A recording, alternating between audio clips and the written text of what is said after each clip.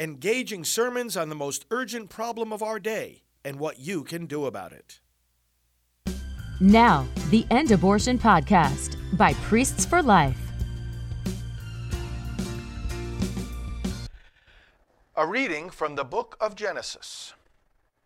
After the man and woman had eaten of the tree, the Lord God called to the man and asked him, "Where are you?" The man answered, "I heard you in the garden, but I was afraid, because I was naked, so I hid myself." Then the Lord God asked, "Who told you that you were naked? You have eaten then from the tree of which I had forbidden you to eat." The man replied, "The woman whom you put here with me, she gave me fruit from the tree, and so I ate it." The Lord God then asked the woman, "Why did you do such a thing?" The woman answered, "The serpent tricked me into it, so I ate it." Then the Lord God said to the serpent, "Because you have done this, you shall be banned from all the animals and from all the wild creatures. On your belly shall you crawl, and dirt shall you eat all the days of your life. I will put enmity between you and the woman, and between your offspring and hers. Her offspring will strike at your head, while you strike at their heel." The man called his wife Eve, because she became the mother of all the living. The word of the Lord. Thanks be to God. You are the highest honor of our race. You are the highest honor of our race. Blessed are you, daughter by the Most High God, above all women on earth, and blessed be the Lord God, the Creator of heaven and earth. You are the highest honor of our race.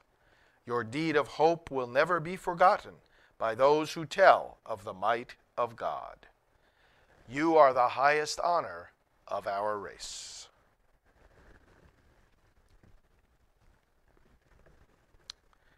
The Lord be with you. A reading from the Holy Gospel according to John. Glory to you, O Lord. Standing by the cross of Jesus were his mother and his mother's sister, Mary, the wife of Clopas, and Mary of Magdala. When Jesus saw his mother and the disciple whom he loved standing beside her, he said to his mother, "Woman, behold your son." Then he said to the disciple, "Behold your mother." And from that hour the disciple took her into his home. The Gospel of the Lord. Praise to you, Lord Jesus Christ.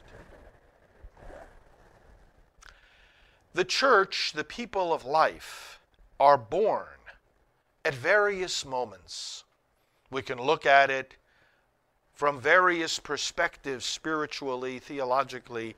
One of those moments is here in the Gospel, as with Mary standing there. The people of life are born at the cross, where death and sin are conquered, and Jesus offers himself for us. We are also born as a church at the great moment we celebrated yesterday, when the Holy Spirit filled those apostles, those disciples, with Mary also present there.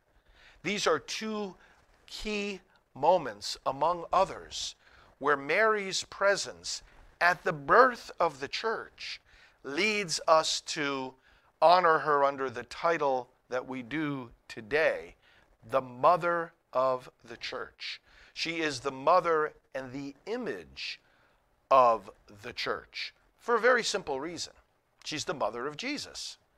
And the church is Jesus. The church is the body of Christ. The body of Christ, and this is biblical, consists of the head and the members. You and I are incorporated into Christ. Incorporate in Latin means in the body, into the body. We are members of that body. Or to use two other biblical images, we are living stones in the temple and we are branches on the true vine.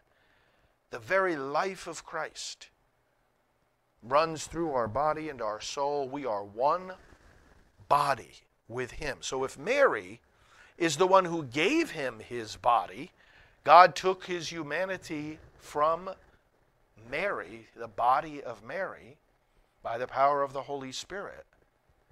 Well, then, she's the mother of the church.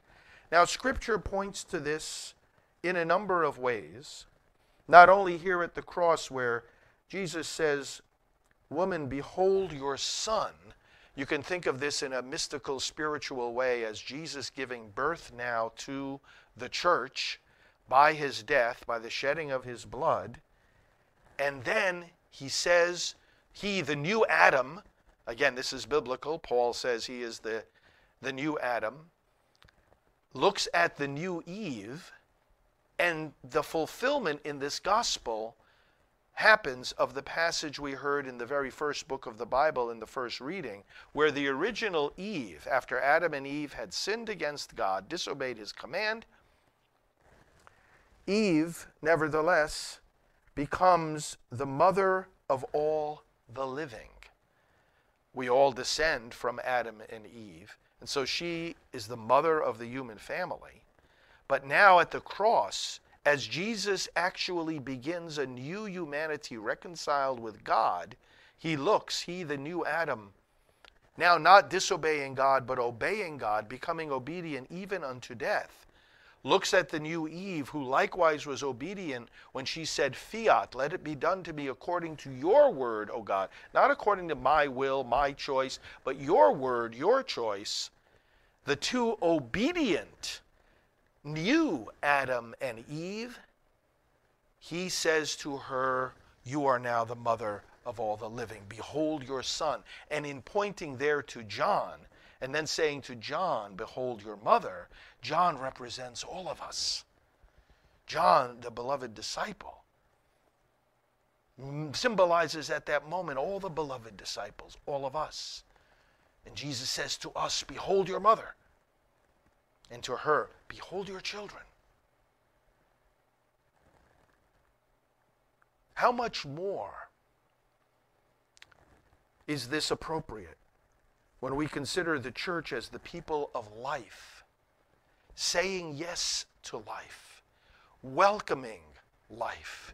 Scripture says not only did Mary welcome Jesus in her womb as an unborn child by saying yes, although that pregnancy was so unplanned, but she pondered all the things that were being said about Jesus. The gospel tells us she pondered it in her heart. Well, there's the church. We're pondering the word that we receive every day. We're doing it right now. And then we do what Mary did. We present Jesus to the world by our teachings, by our example, by our service, by our love, by our intercession. We're presenting Jesus to the world. And Mary symbolizes all of this. In fact, more than symbolizes it, she, by her continuous presence with us even now, and her intercession for us, is enabling it to happen. She's not an alternate Savior. She's not a separate source of salvation. There is one Savior. He is ours, and he is hers, and his name is Jesus Christ. But Jesus has established the church. He has set up this marvelous plan of salvation, and in it, Mary is the one who shows us how to welcome life. Even when it's unplanned, unexpected, she is the mother of all the living. She is the mother of those unborn children. She is the one who teaches us how to say yes to life and strengthens every mother in an unexpected pregnancy and every one of us who defend that mother and her child and the father and the whole culture of life.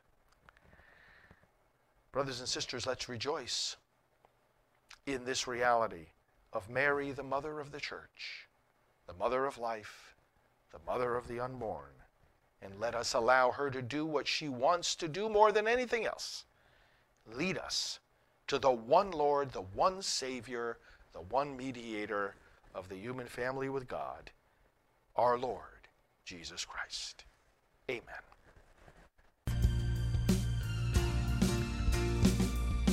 This has been the End Abortion Podcast. To learn more, to help end abortion, and to connect with us on social media, visit endabortion.net.